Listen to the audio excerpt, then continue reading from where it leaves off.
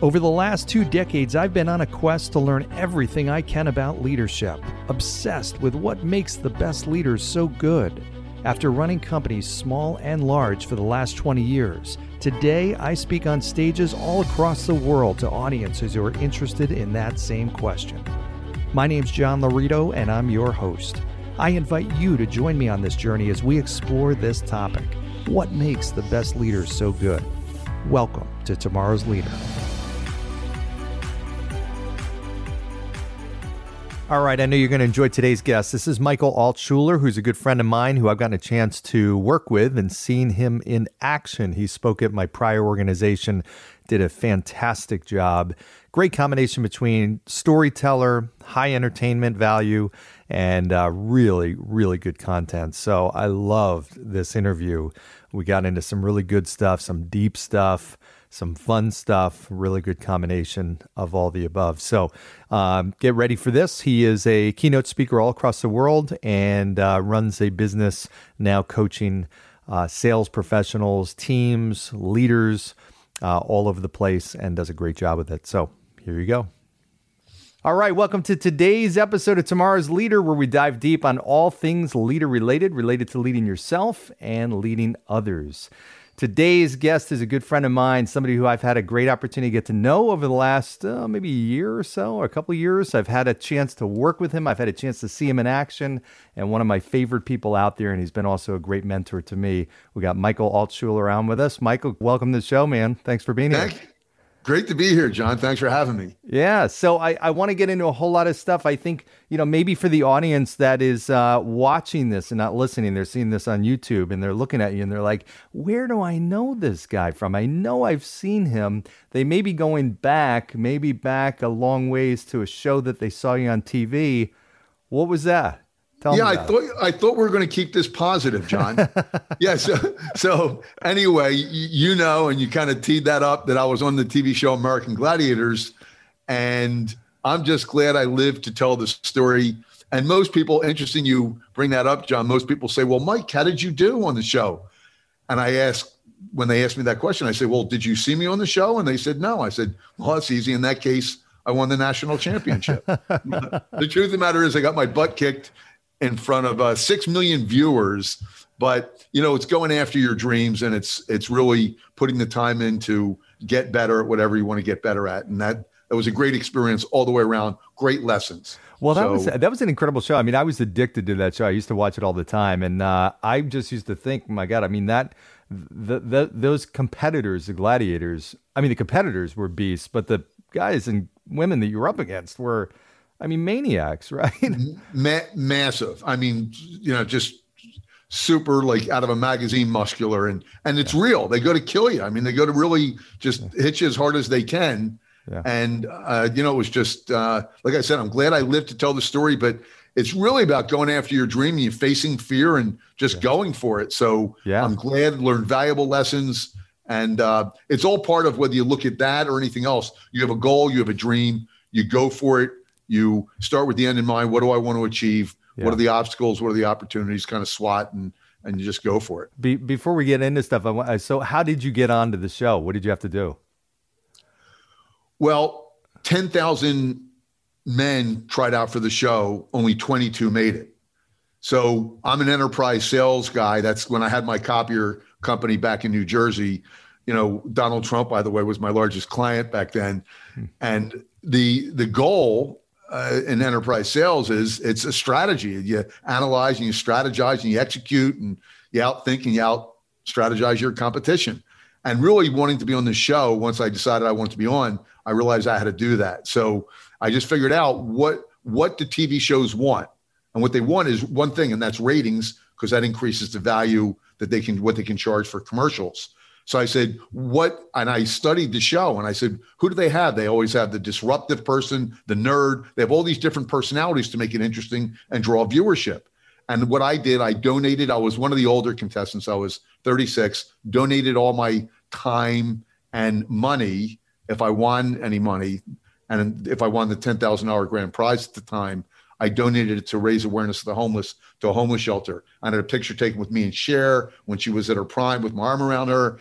And I called the executive producer of the show, Etan Keller, in Hollywood at Samuel Goldwyn Productions, and told him got him on the phone. No one ever calls him.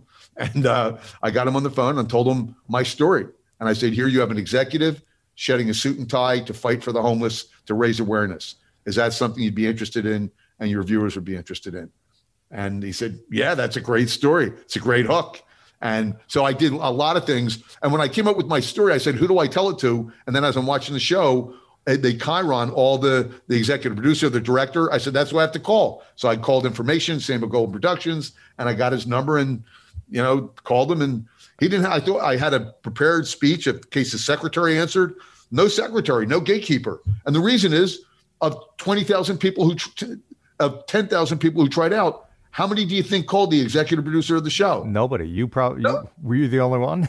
Yeah, he was happy to get the call. Wow. No one calls him. Wow. So he was great. He was grateful. We laughed a little bit. I had it planned out what I was going to say, what my hook was, my story, and they had a great, exciting story to tell the viewers as to here we have an executive, older, shedding his suit and tie to fight for the homeless. And then the tryouts were at the Coliseum in New York, and they expected 2,000 people because it's a Hollywood-based production show. I flew out to Hollywood, and they expected 1,000, maybe a little more. 5,000 people showed up. It said free tryouts to be on the TV show American Gladiators at the Coliseum in New York. Every crazy person in the world tried out. And I made sure I was the first one there and the last one to leave so they would know who I was. Wow. And I saw Etan Keller there, and we talked, and it just kept putting the odds in my favor. And he became an advocate, a supporter. When they had a committee that decided, he was pushing for me because he wanted me to be on the show. Wow, that's pretty incredible, man. And there's a lot of life lessons and a lot of sales lessons in that for sure. Tons, yeah. Like just so you want to win any enterprise sale, you have to look at all the different pieces of it and how to influence the people that need to be influenced, how to put the odds in your favor. Yeah. And that's what I did. I went from possibility to inevitability, doing things that others weren't willing to do. Yeah. That would make an impact, knowing what they wanted and delivering it to them. Well, and I think that's such a spot on point, and I talk to people about that all the time. You got to be willing to do the things that other people aren't willing to do. In some cases, that's a great example. People just assume that everybody else is doing that. And in reality, nobody called the executive producer. So it was not something that even people were necessarily fearful of. I'm sure some of them were, but they just assumed everybody was, and they really weren't, Exactly. Yeah. And then you figured out, okay, what do they actually need and want versus just, okay, well, let me just be my best. You were a little more targeted and creative with that. Yeah, exactly. There was a plan. And, when you peel back the onion, you say, people don't buy features. They don't buy advantages. They buy benefits. There's only one thing a TV show wants, and that's ratings. That's it. Because that's the way they make their money, from selling airtime commercials. Mm-hmm. And the more people that watch, the more money they make. So they want something and then I studied the show. I watched what type of contestants they had. And I made sure that I was someone that was unique and different and would appeal to their audience, mm-hmm. and would get their ratings up. That would be a fascinating story. Yeah. So the picture of me and Cher, I'm an executive shedding a suit and tie. I'm not a young guy, and I'm donating all the money to a homeless shelter to raise awareness. So there was 3 different elements of this that were just powerful and compelling, mm-hmm. and worth telling them. If this guy's strong enough, fast enough to make it on the show, then you have to try out. I had to, they don't take the fastest and strongest, because otherwise I would have never made it on the show. Nor do they take the best looking, had you not noticed, John. But they do take someone who's going to drive the ratings, and that's, I think, what I did successfully. That's pretty cool. So you get done with this show. I guess you is it like one day and you're done, or is it like? No, I was out there 3 weeks. Oh, they wow. shoot two full seasons when I was out there. Oh wow! So you were on multiple. I was on 2 shows, and I tell people I lost to the grand champion of 2 seasons. Now that sounds impressive, but they seed the worst against the best. So I was going. So I have to be in total disclosure and full transparency. His name was Craig Brenham. We're still friends. We became very good friends, even when he beat the crap out of me on the show. He's a rodeo cowboy. He's a stuntman in Hollywood. Wow. And Yeah, he was Well, great. if you're going to lose to somebody, I guess that's the person you want to lose to. Exactly. Rodeo cowboy and stuntman. That's pretty high credentials. Yeah, it's good to lose to him. So you go through this unbelievable experience. Even though you didn't win, that's a huge victory. What a cool experience. So what do you do? What do you do then? What did you do after that? Well, it's interesting. I said I was going to donate, and there was a lot of hype, TV hype, back when I got back to my home office and just outside Atlantic City. So there was TV stations that were interviewing me, and I told them I would donate the money to the homeless shelter if I won the $10,000. I only won $700. So I'm embarrassed to give the homeless shelter $700. So I gave them a big check that had $1,000. I added $300 of my own money, and I put 0.00, so it would look larger than it really was, just for the TV. And but most importantly, it raised. And they asked me, Larry Zonka and Mike Adamle were the host and co-host. They asked me on the show. We positioned it. They would say, Mike, we understand you're doing something very special if you win the championship. And I said, yes, I'm donating the money to the homeless shelter to raise awareness of the homeless. And they said, why would a businessman like you come on a show like this? And I said, too much toner dust in the brain after all these years, because I was in the copier business. That was for all my customers. But I came back and to somewhat of a losing hero's welcome, if there's such a thing. And it was to this day, it still serves as good publicity. That it's, for those that are younger that are listening to this or watching this, it's like American Ninja Warrior with gladiators. You have these obstacle courses, and you have 300-pound muscle-clad gladiators trying to prevent you from finishing these obstacle courses. And they hit you, and they try to chase you down. So just got back to business. I had a copier business and got back to selling copiers and building a team, and eventually selling my company. Wow. So, and yeah, for those that haven't seen that show, it is a tough. You got people really trying to destroy you and knock you off these obstacle courses. The obstacle courses are tough enough as it is. So yes, that's pretty crazy. So okay, so you go and you tell us about this. So you sold your company. What made that happen, and how did you do it, and then what did that open up for you? Sure, good question. I started my company out of a 600 square foot apartment, copiers. And then I got fired from my first copier job because they thought I was leaving to go to another company and stealing my leads, the leads that I got. But I was actually just getting competitive information because from the publications I was reading, I was underpaid, and I was preparing myself for a meeting with the president, but they misconstrued the information on my desk, and they set me up and fired me. But that was actually a blessing, because when they fired me at 21 as the number one salesman they ever had, that's when I started my own copier company out of my apartment as a copy machine broker. Became the youngest Sharp electronics copier dealer in the country that they've ever had at 23 years old. And then grew my company to a multi-million-dollar company in my late 20s, early 30s, sold it to the multi-billion-dollar giant Alco Standard, which became Icon Office Solutions, and just built a company. And I really learned from the inside out. I wasn't the best leader when I was younger. And I learned a lot. Life is about the lessons that you learn. And it's the old thing, John, people don't care how much you know until they know how much you care. Not only is that important with your clients, but it's important with your associates in an office, that you really have to care. And how do you communicate that you care? I didn't have a lot of employees. I had 50 employees. But what do you say and what do you do that communicates that you care about them personally and professionally? And that's if you really want them to excel. And you want what every employer wants, what every leader wants, is for every associate to treat the company as if it were their own, to take that type of concern and that type of care over the company. And that's what I learned. It was learned by fire. I mean, I was thrown into the fire, and I made a lot of mistakes, but learned a lot. Yeah, I'll bet. Well, you do, and you learn from your mistakes probably even more than you do your successes.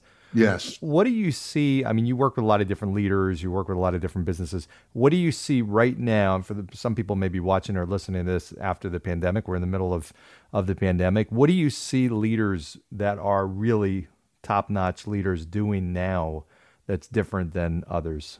Yeah, great question. Well, we have to realize that there is, without a doubt, a heightened sense of uncertainty, a heightened sense of fear, a heightened sense of insecurity. Am I going to have my job?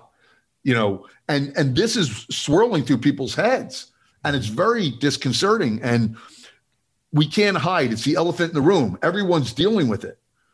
Besides the health element that, there's a pandemic out there, there's an element of economically, financially, am I going to be able to exist? So I believe, John, the great leaders right now understand this, not only with their clients and their prospects, with this heightened sense of concern and uncertainty as to where things are and where things are going, but I think it's critical that they're also paying attention to their employees, giving them what's the answer to uncertainty is reassurance. Mm-hmm. It's empathy, understanding how they feel right now, acknowledging that those feelings are legitimate and real, and it's understandable. They hear about 30 million people are unemployed now, so they understand this is a real thing. Am I going to get furloughed? Am I going to get fired?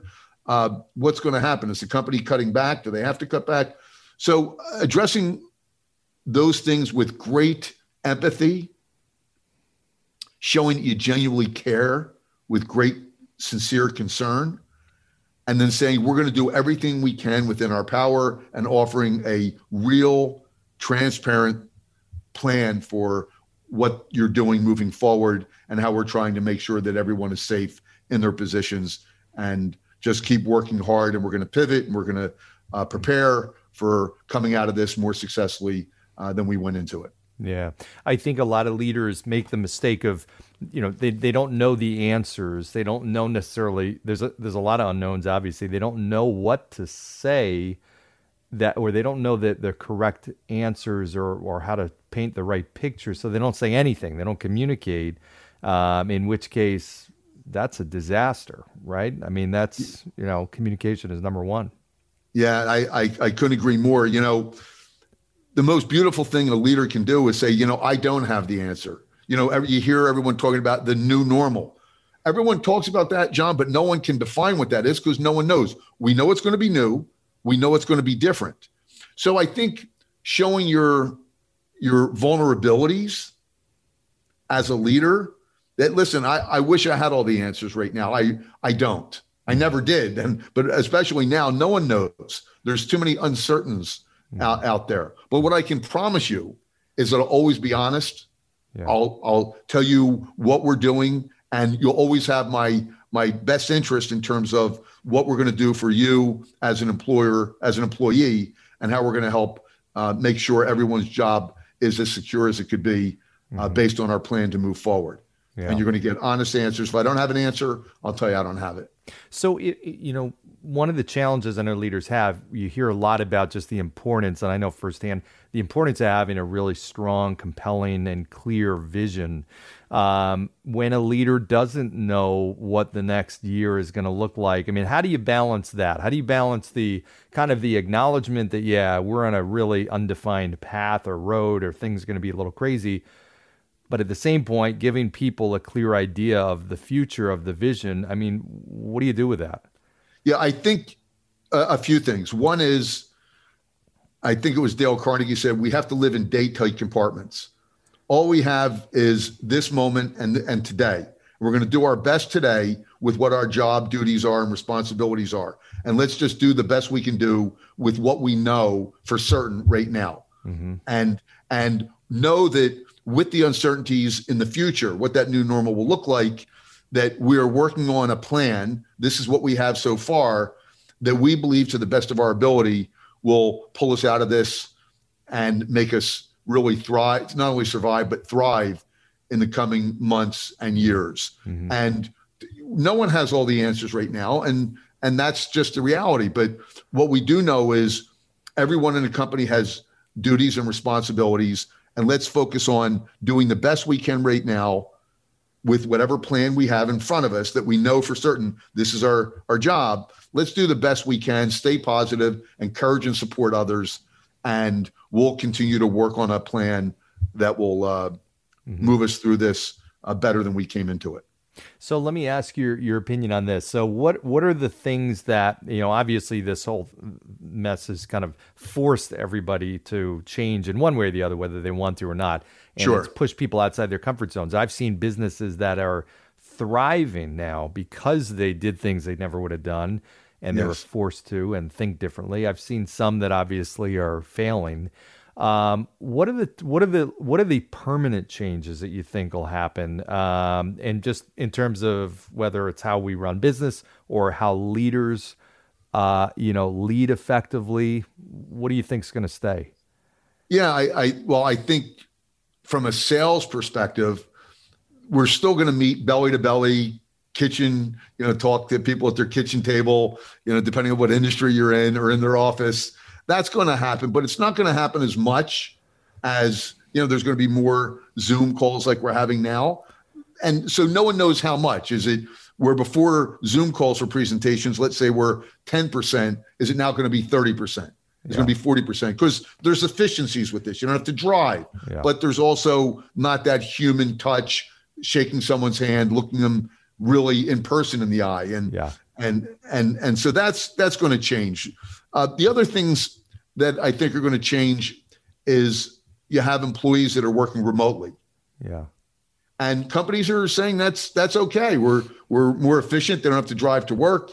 They're saving in certain areas. They're downsizing their facilities. So that's going to be a permanent change, I believe, as well. How much is still undetermined, but it's going to be a personal change. The challenge companies, listen, we are humans and we need the connectedness. A lot of people, John, I know you feel it and I feel it. You want to get together with people. You want to be face to face and, people are yearning for that. Yeah. So I think that's going to have to plan it somehow. Like, how do we get back to that?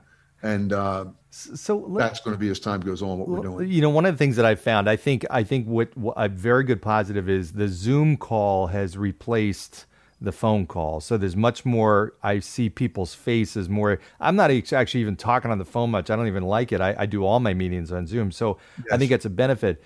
But one of the things I know people have struggled with is, and it's a lot of people that especially are in sales situations where it's so important to build a relationship of trust, to connect, to get to know somebody. And it's really hard, it's harder, let me say that, over like Zoom. And I'll give you an example. You're talking about eye contact. Eye contact, like so you and I are talking right now, we're looking at each other, but we're not looking at our eyes. You're looking at mine, I'm looking at yours, but we're off screen a little bit. And there's no way to avoid that, right? Yeah. Are there any tips for people like in sales that are really I remember even, and not to go, I'll end my question in a second, but another situation was always if I'm talking to a couple, it's like, okay, I want to make sure there's weird nuances. If I'm in an office at a table, I can talk to both and bounce back and forth. On Zoom, it's all different. I mean, what advice do you give to that person? A few things. One is nothing will ever take the place of doing it. So you have to practice and do it over and over again and then say to yourself with great intentionality, how can I do this better? What are some of the tips and tricks to communicate more effectively when you're I do magic. I've done virtual keynotes. Well, how do I do magic? And I've learned to adapt some magic tricks that I do virtually. I have them pick an imaginary card and that card shows up in a deck that I show everyone. So there's things that you do that you adapt and you say, just like a blind person would adapt how they communicate, their other senses, their greater acuity with listening and speaking. So we have to learn and really develop other senses to be better. And then also observe with great intentionality, watch a video, play back a video, and say, I do that all the time as a professional speaker. I say, man, I looked at this side of the audience too long, or I didn't pause properly. And the only way you can really learn that and get better is by doing it over and over again, watching the video, cringing, because you will cringe, say, oh my gosh, I can't believe I said that, or I look that way, I look like a moron. But that's the way you grow. And that's like when people don't like the way they sound, if you ever listen to yourself, the way your voice sounds in a recorder, right, they turn the recorder off. That's like an ostrich burying its head in the ground thinking everything will change and be gone. Right. No, you still sound like crap, even though you turn the recorder off. Yeah. So the only way you improve is by facing what you need to improve, the things that you're not doing well, and saying, okay, make these minor changes. Yeah. And getting a little better at doing it each time. Well, I think anybody in business should be recording themselves, even with a friend on Zoom, so they can pick up on those things. Because, and I'm sure you've dealt with this before. I remember leading people and, some of my people would have weak handshakes. And I'm like, listen, you cannot have a weak handshake. That does not work. And they didn't even know it. They had no idea. Maybe for years, nobody told them they had a weak handshake. So they were unconsciously incompetent with that. I see people on Zooms that really have no. I just did a call actually before this, and the person was backlit, so I couldn't see their face at all, and all I saw was a silhouette of them. And I had another one where it's showing the side of their face. I mean, it's stuff like that breaks down the trust before it even has a chance to build up. They don't even realize that, right? Yeah, and it's funny because you couldn't see their face on the previous call, and on this podcast, you wish you couldn't see my face. So that's kind of the opposite is true here. But the truth of the matter is that in life, in business, in everything you do, it's all the little things you do that make the big difference. Totally. It's the preparation. I know that you're probably a fan of the Patriots. Yeah. And I say this even though I'm down in Florida and from New Jersey, arguably one of the greatest NFL teams of all time. You can't argue with that. Certainly of the modern era with the successes Bill Belichick has had. He has one quote of the tens of thousands. Do you know the quote he has in the locker room, John? Do your job. Well, no, actually, it's from The Art of War, Sun Tzu, and it says, every battle is won before it's fought. Yep. And that's it. So you don't just pull off a great Zoom call. Mm-hmm. It's, you check your mic. You check, before I was on this call, I got on. You can get on Zoom and just hit meeting, and you can look at yourself, and you can record yourself. Right. And I've done that. Right. And so that's what I did before this call. I said, how's my lighting? How's my position? If I turn this a little bit, you'll see my blinds. I don't want you to see my blinds. Right. So I positioned everything perfectly. Yeah. So you can see my quote in the background. Yeah. Okay. So the microphone was at the right level. I have notes as to all my check off things that I need to check. Yeah. And it's all these little things. But you know what? It's not just what we do with a Zoom call. Yeah. It translates successful habits. First, we make our habits and our habits make us. It's all the things you do, the traits that you have, the habits you've developed that lend itself to leadership. So let's spin this into leadership. So right now, as a leader, I'm going to suggest that the leaders listening to this look in the mirror, because that's where you're going to get the greatest mirror, the greatest leader or worst leader you're ever going to look at is the one in the mirror, because you kind of like Michael Jackson's song, because you get to make all the decisions as to what you need to do to get better, these little tweaks. Mm-hmm. And it starts with, okay, what's the perfect model of a leader? Have you done that research? Do you care enough to be the best leader? Mm-hmm. Who are the leaders you admire? Richard Branson. He had a great quote that I wanted to share with your audience that, and I wrote it down. Train your people so they could leave. Train your people well so they can leave your company. Treat them well so they never do. Love it. So what do all the great leaders do? What are the common denominators that all great leaders do? Success, as we all hear, leaves clues. Mm-hmm. So pick the top 3 leaders that you really respect and admire, and then say, what do they all agree upon? Do I exemplify those traits, those characteristics? Mm-hmm. Do I treat my people that way? Mm-hmm. And then what you do is you take one little step at a time and improve. But it all starts with being intentional to say, look in the mirror and say, I want to be a better leader. Mm-hmm. Okay? Mm-hmm. That doesn't happen automatically. No. How do I become a better leader? I'm a big modeling person. Mm-hmm. Find out the 3 best leaders that you respect. I don't care whether it's Abe Lincoln, Winston Churchill. I don't care whether they're living, passed away, whatever it is. Find out who they are, what they all do, what the common denominators are, and then say, where are my gaps? Like you do that gap analysis, and then just say, okay, don't tackle it all at once. You're looking for progress, not perfection, and tackle it a little bit at a time. And that becomes with the first step being who they are, where are the gaps, what do I need to do, and then work on one thing of it that you want to improve at a time. And that comes with triggers. It comes with being intentional. It comes with self-talk. we have 50 to 70,000 thoughts that go through our head every day, 65% of which are negative. Are you aware as a leader what you're thinking of? We have a lot of stuff that goes on. Are we thinking about and intentional about how I could lead in this moment better right now with this manager, with this employee?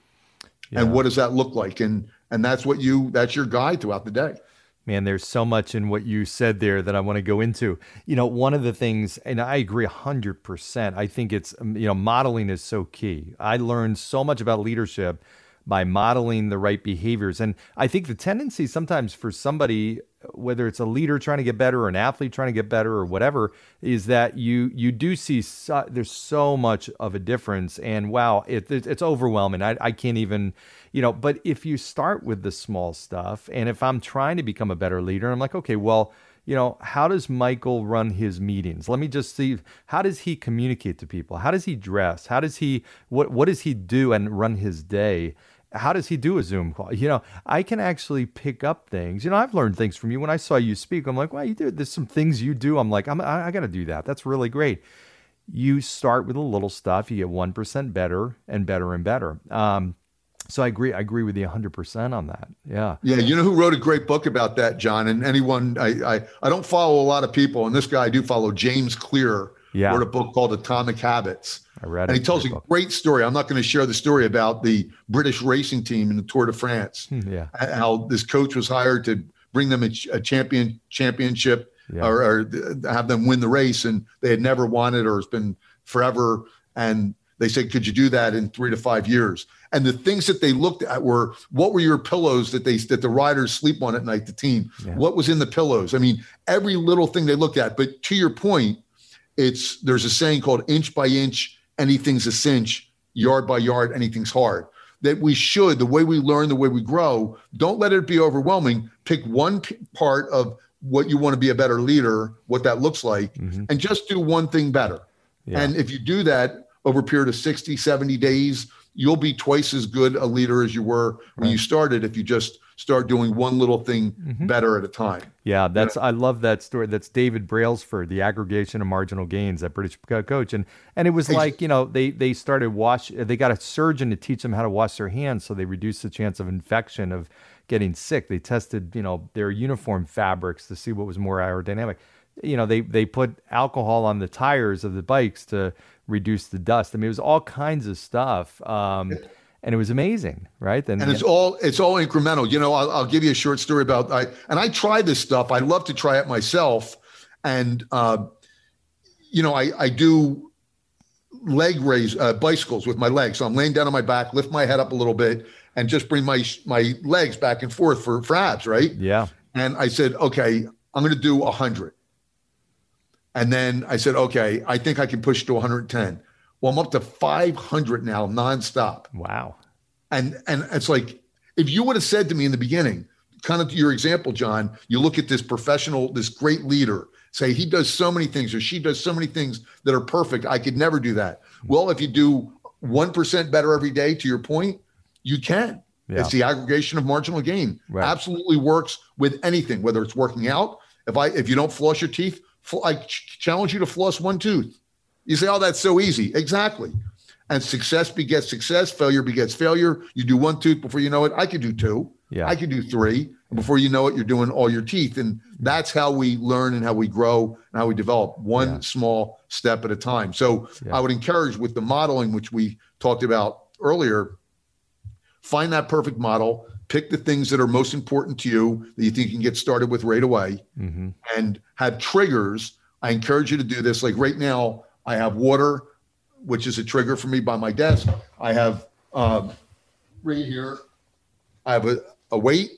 So 2 weights, actually. So what I do, I put things in my path that will trigger me to not do things as I normally do them, but do things that are better for who I want to be now as a leader, or someone in good shape, someone that's healthy, that's vibrant, and where I want to go in the future. So remember, first we make our habits and our habits make us. Anyone who's a leader, it doesn't matter whether you're looking to be a better leader, better employee, whatever it is, you're going to have to change something. Yeah. And you've been doing it a certain way for a long period of time. And that's up here. And, they say, Simon Sinek says, the bigger the why, the bigger the try. Your why has to be big enough. What's your reason for wanting to change? Yeah. You're the leader. You're probably not going to get fired. Mm-hmm. So what's your other why? You're going to have a bigger organization. You're going to have more peace, joy, and fulfillment at work. You're going to give other people more peace, joy, and fulfillment. Mm-hmm. So your why has to be there that will cause you to make the changes, because it's going to be uncomfortable. Mm-hmm. No one likes to change. Right. And those triggers really help. What's going to remind you throughout the day when you're busy and you're in the heat of fire, which we are as leaders, to make that change, to make that tweak, to get better as a leader. Yeah.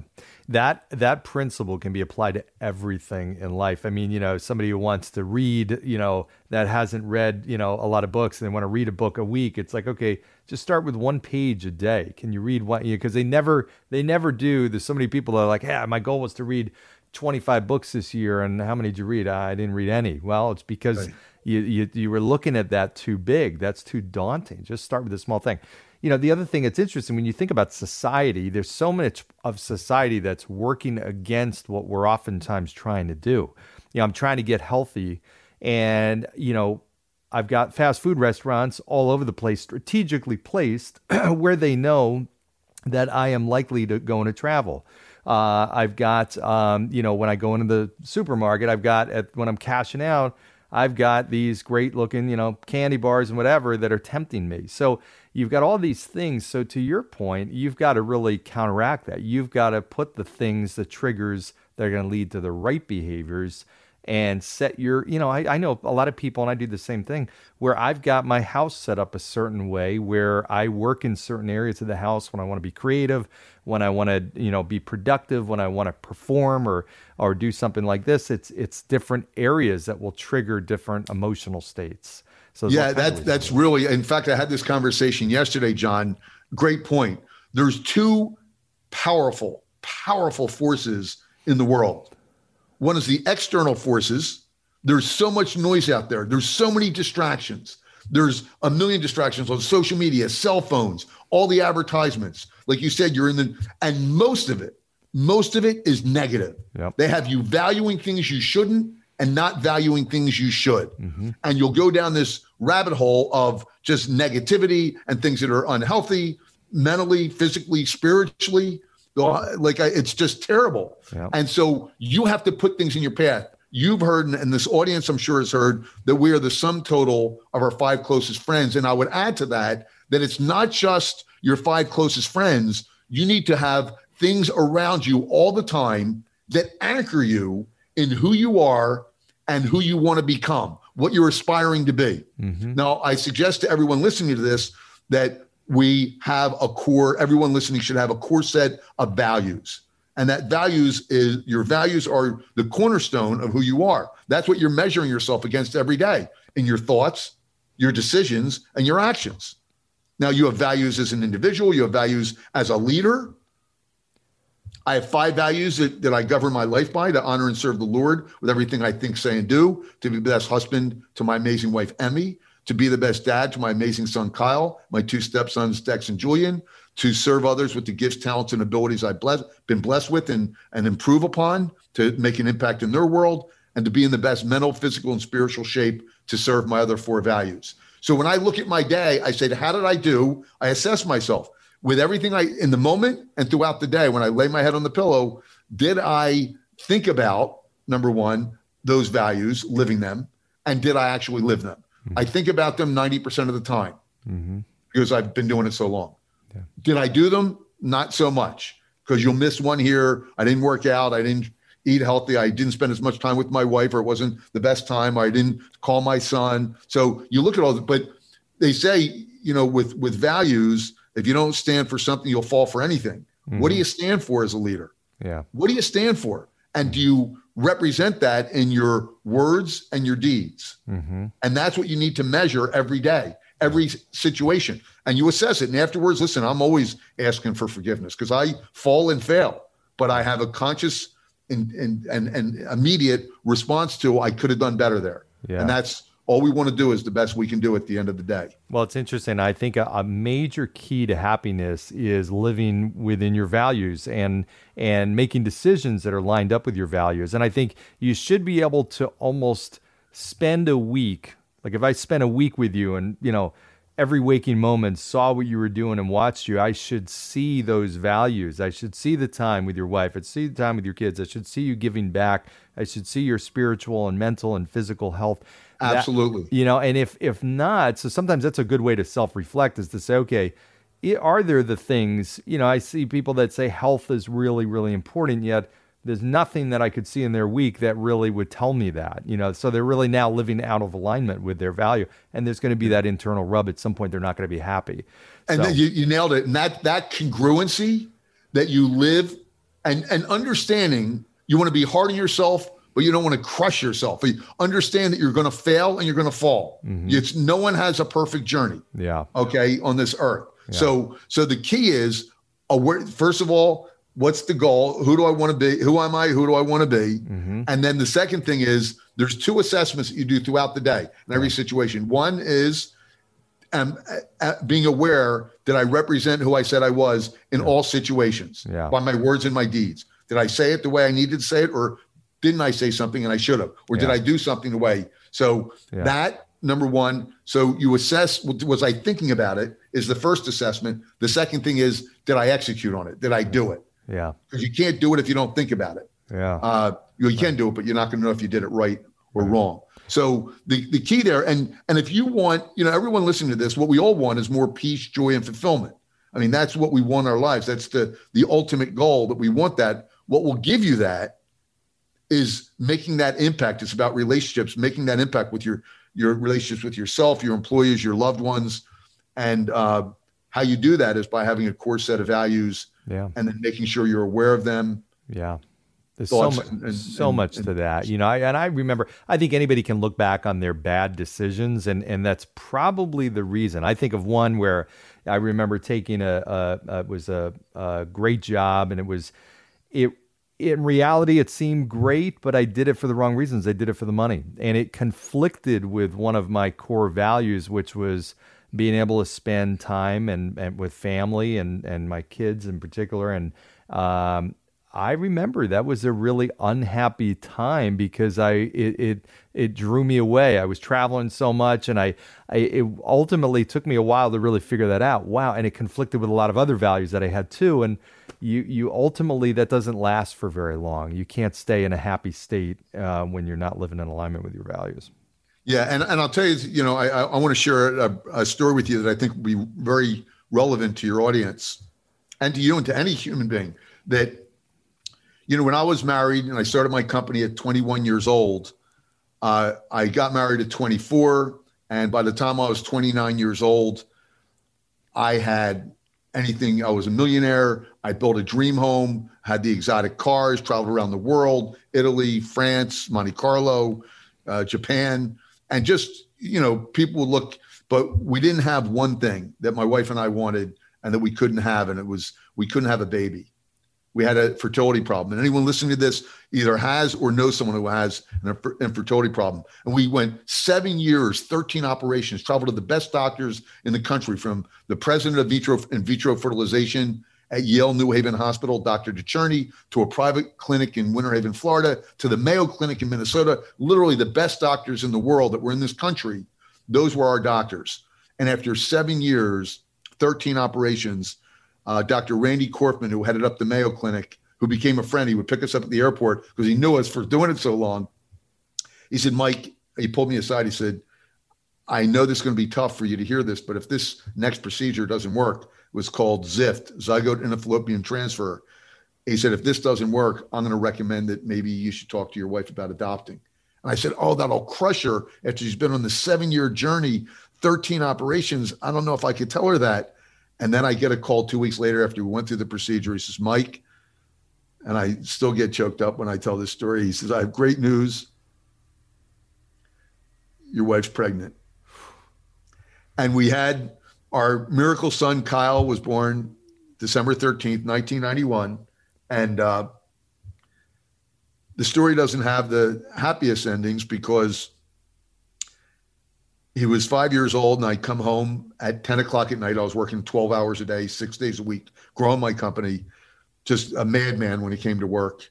And came home one day, my wife calls me in the kitchen. She says, I need to talk to you. And I come in, she says, now we had it all just at this point. We had the son, we had the millions. She said, I want a divorce. And I think, how could you want a divorce? We now have our prodigy child, 7 years, 13 operations. You have anything you want, travel anywhere you want. You can buy anything you want. How could you want a divorce? And I couldn't come up with an answer in my own head. I give you everything. And like I said, I was working all these hours and I couldn't find an answer. And I'm driving down the highway, John, and I see the biggest billboard I'd ever seen in my life. And there was a huge man's face on this billboard, like a 100-year-old man, wrinkled as a prune, like a Shar-Pei dog, with a smile from ear to ear and not one tooth in his mouth. And I'm thinking, how could this give meaning to what happened to me? And anyone listening to this is going to give meaning to you in your life if you don't heed the words, this small caption it had under this 100-year-old man, his face wrinkled as a prune, not one tooth in his mouth. And it said this: don't worry, if you ignore your teeth, they'll go away. And that was the lesson. You see, whatever you ignore will perish, and whatever you pay attention to will flourish. The only thing that grows on its own are weeds. So we know that commensurate with the time and energy and the right blueprint that we put our time and effort in, with the right blueprint, we get better at. So if you take time away and you don't spend time with your children, with your wife, they'll leave. Relationships do not grow on their own. Mm-hmm. And the values will determine where you put your time and energy, because that's where things are going to grow in your life. Mm. And I learned a tough lesson. I'm married to an amazing woman now and have an amazing relationship with my ex-wife and her husband. Okay. But the lesson that I learned crystal clear is what's in your calendar right now. Where are you putting all your time and energy? And where is that time and energy on the things that are most important? Your loved ones. And if you're not spending, and it's time and energy, it's not, I gave him a great 15 minutes. You know, Michael Phelps, I tell the story about Michael Phelps, the greatest Olympian of all time, 23 gold medals. You know, he didn't come out of the womb doing the backstroke and the greatest swimmer of all time. He had a coach, Bob Bauman. He worked out 6 hours a day, 6 days a week, because he knew, commensurate with the time and effort he put into this, with the right coaching, the right blueprint, he would get better. Mm-hmm. So now he had some mental challenges as a result of this, which most people know about. But the point is that if he put 2 hours in a day, he would have only gotten 2 hours better. Mm-hmm. So there's a direct relationship and correlation between how much time you put into something and the quality of what you get out of that based on that time, with the right blueprint. Again, you can't spend 2 hours with your partner and not learn how to communicate effectively and deeply and speak to what is most important to them. So I challenge every leader to lead yourself in a way that will be with all areas of your life, because at the end of your life, you're going to look back and say, yeah, I had a big company, but I had no relationships. Mm-hmm. And I'll finish with this. They did the longest term study ever at Harvard Medical School, Dr. Robert Waldowski, and it was on happiness, 80-year study. And they asked men at the time, it was only men. They learned that you should include women later on, but back then it was only men. And they asked them, in their 20s, what do you think will give you the greatest happiness and joy in your life? And the men said, at 20 years old, they said, money and fame. And now the men are in their 80s and they're asking them the same question retrospectively. What do you think, what did give you the most happiness and joy in your life? And one answer, and that was relationships. Nothing, John, and you and I know that when we sit back and we step back from everything, it's relationships with friends, with loved ones, with clients. That's what being human is all about. With your employees, it's those relationships that drive everything, that give juice and meaning to life. And those relationships take time to build. So as a leader, what relationships are you building? That's what I challenge you on. And how are you building them? Powerful stuff, man. That's incredible. Speaking of spending time, and to your point, people shouldn't be surprised when they have certain things that are succeeding or not in their life because of where they spend their time, right? We shouldn't be surprised that we're not in great health if we're not spending time paying attention to it, or that we don't have the relationships, or we do have the relationships that we want. Speaking of spending time, where are you spending your time now? What are you working on now? I know you're doing a lot of impactful stuff. Yeah, well, thank you for asking. I have a mastermind groups for sales leaders, sales representative, agents, and advisors. Mm-hmm. It's a mastermind group that most people know about from Think and Grow Rich, where you have the collective energy of everyone in the group really dealing and helping everyone deal with getting through challenges and opportunities faster and bigger and better. And then I have a second mastermind group for entrepreneurs and business owners. And I spend my time on that. And I have a new launch that's going to happen in the next probably 3 weeks. I am the job hacker. So I have one-on-one coaching and consulting I do for folks looking for work. And now I'm going to have an online place where people can go to get the best advice on resume, how to build a great resume that will break through the algorithms and get you calls for interviews and the best strategies. And it's going to be a free download and a deeper level they can get involved with memberships if they want to. Wow, that's pretty cool. And that's valuable because now this job market as it is that many more applicants for every job. So you've got to be extra unique for sure. Absolutely. Yeah. And it's going to be, I'll be able to make a difference and an impact in the world, which is important to me. 30 million unemployed. And I'll be able to give away services at no cost that will help them, that will move the needle. And if they want to go a little deeper level, my first subscription level is $7 a month. I wanted to make it where everyone can afford it and get the coaching. I'll be coaching live on these calls, on Zoom calls. So it's something that's really, right now, my customers pay me thousands of dollars one-on-one, but they'll be able to get that for $7 a month because of the economy of scale of many people on the call. Wow, that's great. How do people find out more about that or get a hold of you? Well, people can go to my website right now, which is michaelaltschuler.com. That's michaelaltschuler.com. My email is michael@michaelaltschuler.com. And also the Sales Hacker is not up yet, but it will be once we launch. And they can go there everyone is either dealing with they're unemployed or knows someone who is, and we're going to offer valuable insider secrets. That's why it's called the Job Hacker, on how to get interviews, nail the interview, get job offers, and help people get back to work. Okay. Before we wrap, and I know we're short on time here, a couple things I want to hit on. One is for those people who can't see your background there. You and I were talking as we got on, and I think one of the great things about doing Zooms is everybody's become more transparent, right? You're seen into everybody's home or their studio or their office, whatnot, and you should pay attention to what you have in your background and whatnot, because it's a great conversation speech. So for the people that aren't watching and just listening, talk about the quote that's behind you. I think it's great. Well, first of all, as a professional speaker, I am a quote nut. So I have in memory, maybe 150, 200 quotes that I have in my head. And then I started my own quote book. I created 95 personal quotes that I'm now publishing. And one of them, and I never knew it was until a big pharmaceutical company, their PR company, called me to use it. And I never searched it online before, and it became famous. And it was, the bad news is time flies. The good news is you're the pilot. And I think we all can look at that the greatest resource we all have is time. And it's the only one that can't be replaced, and that we should look at it and use it wisely with our loved ones, with our employees, with our customers. What's the highest and best use of our time? And I think that's illustrated in that quote. The bad news is time flies, and we know it does, but the good news is you're the pilot. So are you taking control and piloting your time properly?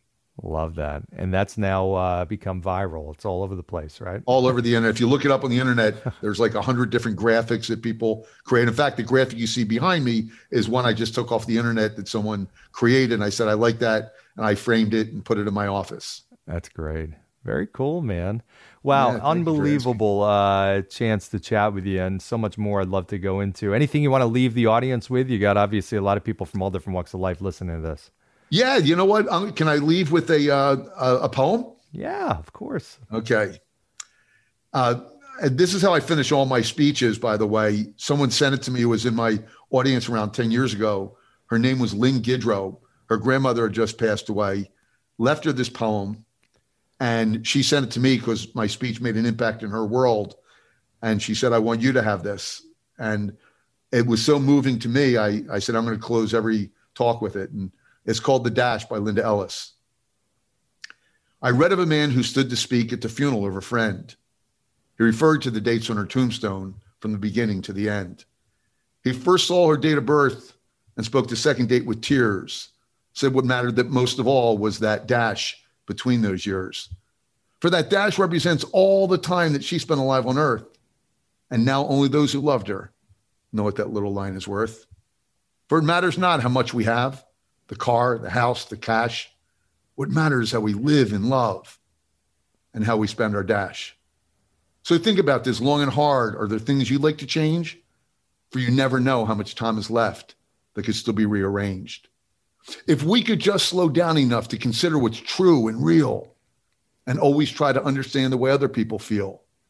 If we could be less quick to anger and show appreciation more and love the people in our lives like we've never loved before. If we could treat each other with respect and more often wear a smile, remembering that this little dash might only last a little while. So when your eulogy is being read with your life's actions to rehash, will you be proud of the things they say about how you spent your dash? It's my sincere hope, wish, and prayer that each of you listening to this or watching this spends your dash in a way that will make a real difference in the lives of your coworkers, your customers, your friends, and most importantly, your family members. Awesome. Wow. Love it, man. I greatly appreciate you sharing that. Powerful stuff. Yeah. All right, my friend. We'll have you back another time for part 2 down the road. I'd love that if we can. You got it, man. Thank you so much for having me on the show. Love what you're doing. It's first class, as I would expect coming from you, John. And I wish you continued success. You're a bright light and sometimes a dim universe. Keep it up, brother. Thanks, buddy. We're here with Michael Altshuler, peak performance coach, sales expert, keynote speaker, a fantastic one, by the way. I got the opportunity to hear him.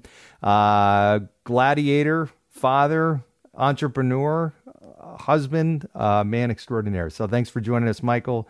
Thank you all for listening in. Keep liking, sharing, comments, subscribe, all that kind of good stuff. I greatly appreciate your feedback. Thanks for joining today. Look forward to seeing you next time. Thanks, everybody. Thanks for joining us on today's episode of Tomorrow's Leader. For suggestions or inquiries about having me at your next event or personal coaching, reach me at john@lauritogroup.com. Once again, that's JOHN@LAURITOGROUP.com. Thanks. Lead on.